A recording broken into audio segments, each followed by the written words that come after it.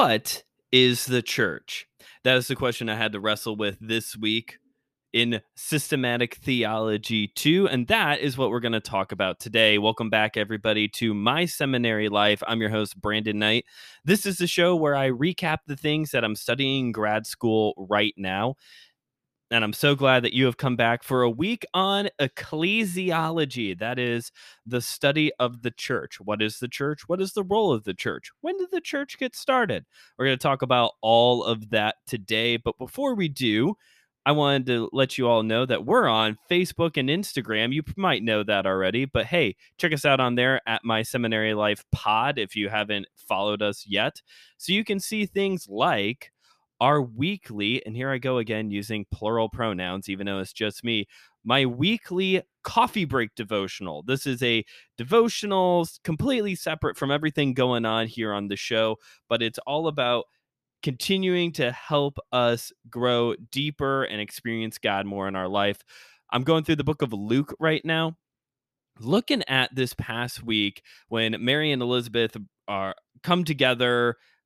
They both are going to be they're both pregnant by this point. Elizabeth with John the Baptist, Mary with soon to be Jesus. And when Mary shows up, Elizabeth's womb, John the Baptist leaps for joy, and then Mary launches into the Magnificat, this beautiful hymn of praise. And the big takeaway from this week's coffee break was this: we can praise God even before he does the work. Those promises that God has made to us, we can praise him for even before they come to pass. So you see what you're missing? Yeah, that's right. Follow us on Facebook and follow me on Facebook and Instagram at My Seminary Life Pod so you can continue to get those weekly updates. But hey, let's turn to our actual conversation now. What is the church? This was a difficult one to write only because, as opposed to previous conversations, this isn't as controversial. There's one area in this that might be a little controversial, but for the most part, we're pretty straightforward on what is the church and how did the church come to pass. A lot of what I have to say here is rooted in Acts 2:42 through 47 of what is the church.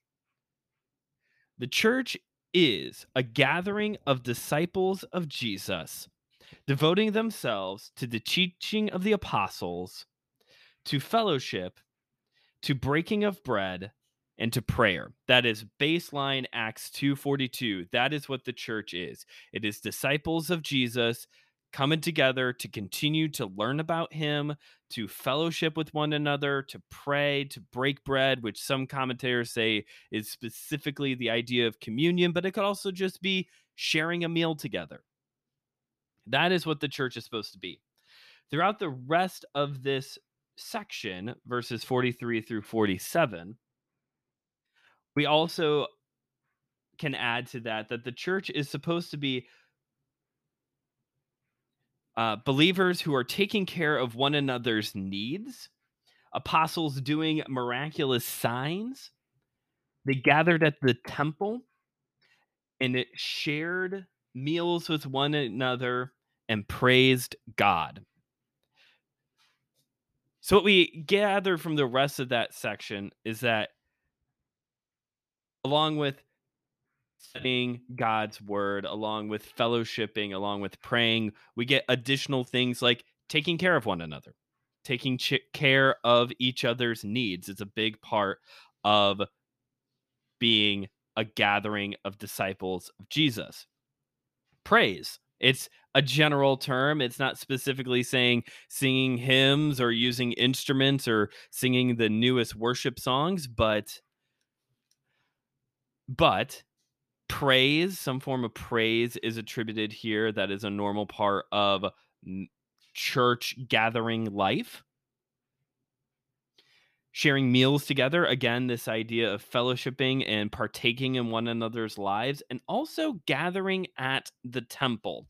And as we know, that didn't last very long. Eventually, they're kicked out of the church, or excuse me, they're kicked out of the temple by the Sanhedrin. And then throughout the rest of the New Testament, we see these regional gatherings of believers, of disciples forming. Paul goes out and he's starting these regional groups of people. So, what I'm trying to say here is not so much that we need a temple, that we need a building, but the church is a regional gathering of believers. Okay. I'm not trying to get hung up on semantics or on buildings, but what we see here is more of an emphasis on getting together with other people than we do actually meeting in a physical building, which was a hot topic here in 2020 as we all switched to online media church. But what is significant is the gathering of believers together, not the building per se.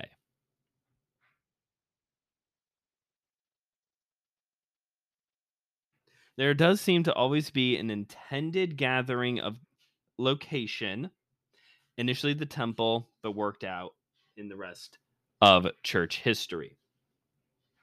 The emphasis, however, in Acts 2:42 through 47 is less on where the believers are gathering and more on what the believers did together. And again, what we see that the believers did together over and over again was devoting themselves to the teachings of the apostles, fellowshipping, prayer, praise, and taking care of one another. The emphasis is more on the what rather than the where. And I think that's something that we need to get back to in our understanding of the church, of ecclesiology, that we are a gathering of disciples, going back to everything that we talked about last quarter. We are a gathering of disciples who are devoting ourselves to studying God. Roll credits on my own show.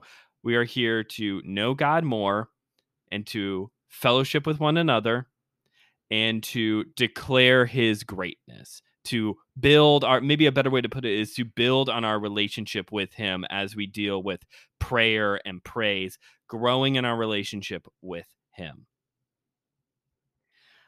To answer the question of when did the church start, I think there's two ways that we can look at it. The simplest answer is, I would say, the church started at Pentecost. Acts chapter 2, just before this section on what the early church started doing, we have the Holy Spirit coming upon the apostles. It's Pentecost. Peter proclaims his message, and it says in verse 41 that 3,000 souls were added to the gathering. That's awesome, by the way. That's amazing. So I think we could say that in part the church started at Pentecost after the Holy Spirit came upon the apostles and after Peter declared his message. I think that's like the very literal, like, check the box answer. However, there is a number of preluding events that have to take place in order for us to get to this point of the church starting. Of course, the big one being Jesus. Jesus is an instrumental part of God's sovereign plan to start the church. There is no Christianity without Jesus dying and coming back to life. There is no movement of people towards Jesus without Jesus. We have to have Jesus in order to have the church. So we have to have everything that happened in Jesus's life, especially his death and resurrection, in order to get to the church. However, there's one other key player that I think, and I don't know why, in God's sovereign plan, why he chose this person, but I think without this plan, without this part of the plan, we don't have the church, and that is Peter. Matthew 16, verse 18, Jesus says, "And on this rock I will build my church." And commentators debate as to who Jesus is specifically referring to there. Is he referring to himself, on this rock, me, I will build my church? Or is he referring to Peter, and on this rock I will build my church. Peter plays a significant role in the birth of the church. Jesus is seemingly commissioning him here. By the way, I think that this is more of a both and situation. We need both Jesus and Peter to get to the birth of the church. Why? I don't know. That seems to be God's sovereign plan, though, was to have both of these men, primarily Jesus and secondary Peter, to start the church. Am I starting to argue for headship of Peter in the church? Not necessarily, but I definitely do sound a little bit more Catholic than I normally do right now. Peter is a significant player in the birth of the church. On this rock, who does Jesus specifically recommission after his resurrection? John, end of the book of John, it is Peter who he says 3 times, "Do you love me? Feed my sheep. Do you love me? Feed my sheep. Do you love me? Feed my sheep." Jesus is very specifically concerned about calling Peter back to following him and being a part of the work of the kingdom. And it's Peter who preaches the message at Pentecost. And it's Peter throughout most of the first half of the book of Acts that is the primary focus of the launch of the church. Who is it that receives the vision that it's okay for the Gentiles to come to know Jesus as Savior? That's right, it's Peter. And I forgot to include that in my answer. Whoops. Peter is a significant player in the birth of the church by God's sovereign will, by the Father's sovereign will. We have to have the death and resurrection of Jesus, and for whatever reason in God's wisdom, we have to have Peter to also have the birth of the church. The church consists of people who have put their faith in Jesus and have received the Holy Spirit as an inward seal of their faith. That is who is in the church. It is believers in Jesus. Acts 4:12 makes it very clear that there is no other name under heaven given among men whereby you must be saved. Sorry, that was like both King James and also ESV. That's what I've mostly have been raised on. But the Bible is clear. It is by faith in Jesus that you are saved. That is the way, the truth, and the life is Jesus. You can only come to the Father through Jesus. We have to have Jesus. But there's also a significance of the sealing of the Holy Spirit. Again, the church is kicked off after the Holy Spirit comes upon Peter and the rest of the apostles. The church was not started by people in their own strength and ability. The church was started through the power and sustained through the power of the Holy Spirit. The disciples of Jesus are sustained through the power of the Holy Spirit.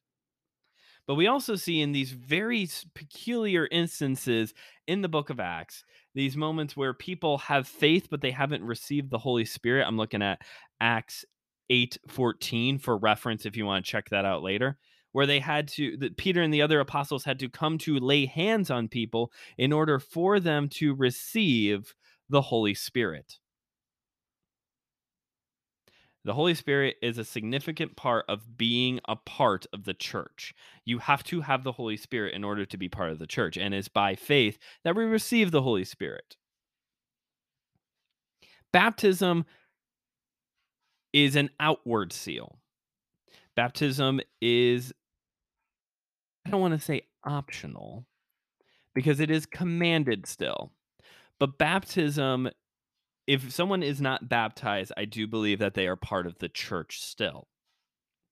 This is me coming from a more traditional Baptist background of believer's baptism, where you are baptized after you receive faith in Jesus, after you profess faith in Jesus. So if someone was to have a deathbed confession and they're not baptized, I would believe that they are saved. I would count them to be part of the universal church, this everybody who has ever had faith in Jesus. But as we see in the Great Commission, which we're going to get to here in a second, baptism is expected still to happen in a believer's life. And what is the word, which then brings us to what is the role of the church in the world today? Obviously, what we've talked about earlier. If a gathering of disciples are not devoting themselves to the teaching of God's word, to the teaching of the apostles, if they are not there for authentic relationship with each other, if they are not caring for one another's needs, if they're not spending time in prayer and praise, then why are we doing any of this? Those are baseline things that need to be happening in a gathering of believers. And note that I keep saying, trying to keep saying gathering of believers. I am not anti-house church. Okay? I am not anti-house church movement. There are some great house churches out there, and yes, there are some not so great house churches out there, just like how there's some great Baptist, Methodist, non-denominational churches out there, and then there are some that why are we even doing this? Why are we even gathering together right now? Is it out of habit? Yes, that's why we're doing this. We're doing this out of habit. So a gathering of believers needs to be concerned with learning about God, experiencing Him more in their life, growing in their relationship with Him, and also growing in their relationship with other believers and taking care of each other, showing love to one another. But also, as we learn from the Great Commission in both Matthew 8, or I keep reading these wrong, Matthew 8, or Matthew 28, good Lord, Matthew 28, verses 18 through 20, and Acts 1:8, that the mission of the disciples, that is all disciples, is to declare the gospel wherever we go. We are to continually taking the gospel out wherever we go, making disciples, baptizing them, that does come up. And we do this, as Acts 1:8 points out, when we receive power from the Holy Spirit. The church, the gathering of disciples operates, is sustained, and is empowered by the Holy Spirit. Anything less is us in our own strength. So that is what the church is. The church is a gathering of disciples. It got started at Pentecost after some very necessary preluding events. And at Pentecost, 3,000 souls joined the apostles and the other already established believers in devoting themselves to fellowshipping with one another, to growing in their relationship with God, to taking care of one another, and to learning more about Him through His Word. And now the church is supposed to continue to be doing that, taking the gospel wherever we go, making disciples and baptizing them. That is the church. And that all seems very theoretical upon reflection, that there are various ways that can be done. And that is true. There are various ways that can be done. I'm going to talk about this more on Wednesday, but my preaching ministry, that's something that I see almost week after week, is different ways that churches do Sunday morning. Or as I talk to my friends who have house churches, how they do whatever they gather together. It doesn't have to be Sunday morning. Most of the time doesn't seem to be Sunday morning at all. There are different ways to worship God among a gathering of believers. There is room for, I don't want to say experimentation. There's room for different ways to do it.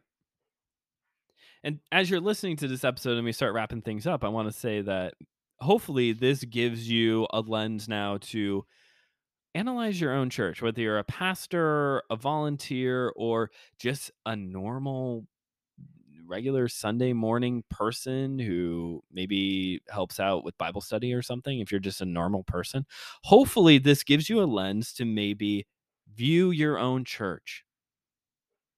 How's your church doing with fellowship? How's your church doing in the teaching department of God's word? How is the prayer and praise life at your church? Are you taking care of one another? Are you encouraged to take the gospel wherever you go and make disciples? Is baptism occurring regularly? This is a checklist that we who are concerned about our church's health, our gatherings' health, these are things that we can reflect on, that we can then say, well, maybe we need to improve in this area. We say we're a praying church, but are we really a praying church? We say that we're concerned about, the Bible teaches that we're supposed to be concerned about the teaching of God's word, but are we just sitting around listening to podcasts? Which podcasts are good, obviously. I'm going to endorse listening to podcasts, obviously. But are you listening to podcasts, or are you studying God's word together? Those are two different things. Hopefully this gives you a lens to maybe reflect on your own home church, your own home gathering. And hopefully my prayer would be that your gathering can grow, can become healthier through these reflections and conversations. Maybe especially if you have a home church gathering, maybe this can be something that you all can sit down and wrestle with yourselves 1 or 2 or 3 Sundays of, hey, why are we doing this? Are we still on pace? Are we doing what a church should be doing? Regular check-ins are a healthy thing that need to happen.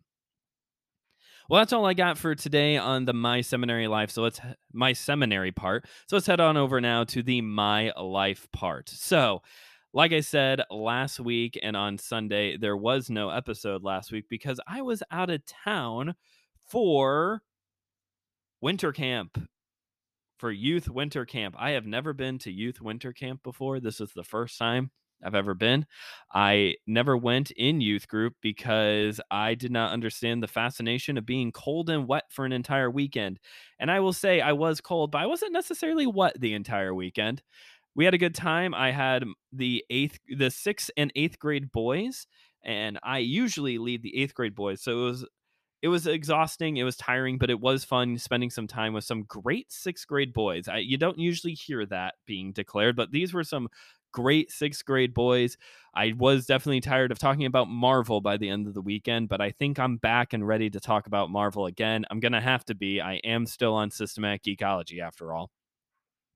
But yeah, we had a great weekend. A couple kids got saved as well. I don't think it was anybody from our campus, but either way, the Holy Spirit was moving and brought some students from death into life. And that is awesome. That is exciting. More exciting than combat archery in the snow, which was something the students all loved to do. Hey, before we get out of here, also, just so you know, there is a brand new episode of One More Thing coming out this coming Wednesday featuring Joshua Knoll, my good buddy Josh from the Whole Church podcast. And he's going to be here primarily to talk about church unity, what he has learned from running a church unity podcast. And he's also going to, give us our best pitch for why there needs to be a Captain Planet reboot. Hard-hitting news here on My Seminary Life. All right, well, I've had a good time talking about the church today. I hope you have had a good time listening to what the church is today. If you enjoyed this episode, please head on over to wherever you're listening to this show and rate and review us. So that way it helps the algorithm for other people to find the show. Or you could always just text your buddy the link to this show and say, hey, check this out. This guy's kind of interesting. Also, we're now on Apple Podcasts for real, for keeps this time. There was a distribution issue sometime during the fall, and I finally had time to sit down and to correct it. So we are on Apple Podcasts now, the king of podcasts, the home of podcasts, and which means we should be on Overcast here pretty soon for all of you who want the other version of Apple Podcasts. That's what I think Overcast is. It's just the other Apple Podcast. Whatever. Spotify and Anchor are the same way, which is where we're also at. Definitely find us on there. If wherever you're listening to this show, you can make sure all your friends know we're on most of the big platforms. And did you also know you can email the show now? That's right. That's why you got to follow us on Facebook, y'all. We're on you can now email the show, email seminarylife@gmail.com. Email seminarylife@gmail.com. Send me your questions, comments, concerns, limericks, poems. That's a joke one of my old profs used to say. All right, well, that is all I have for today. Thank you for listening, and as always, keep on studying.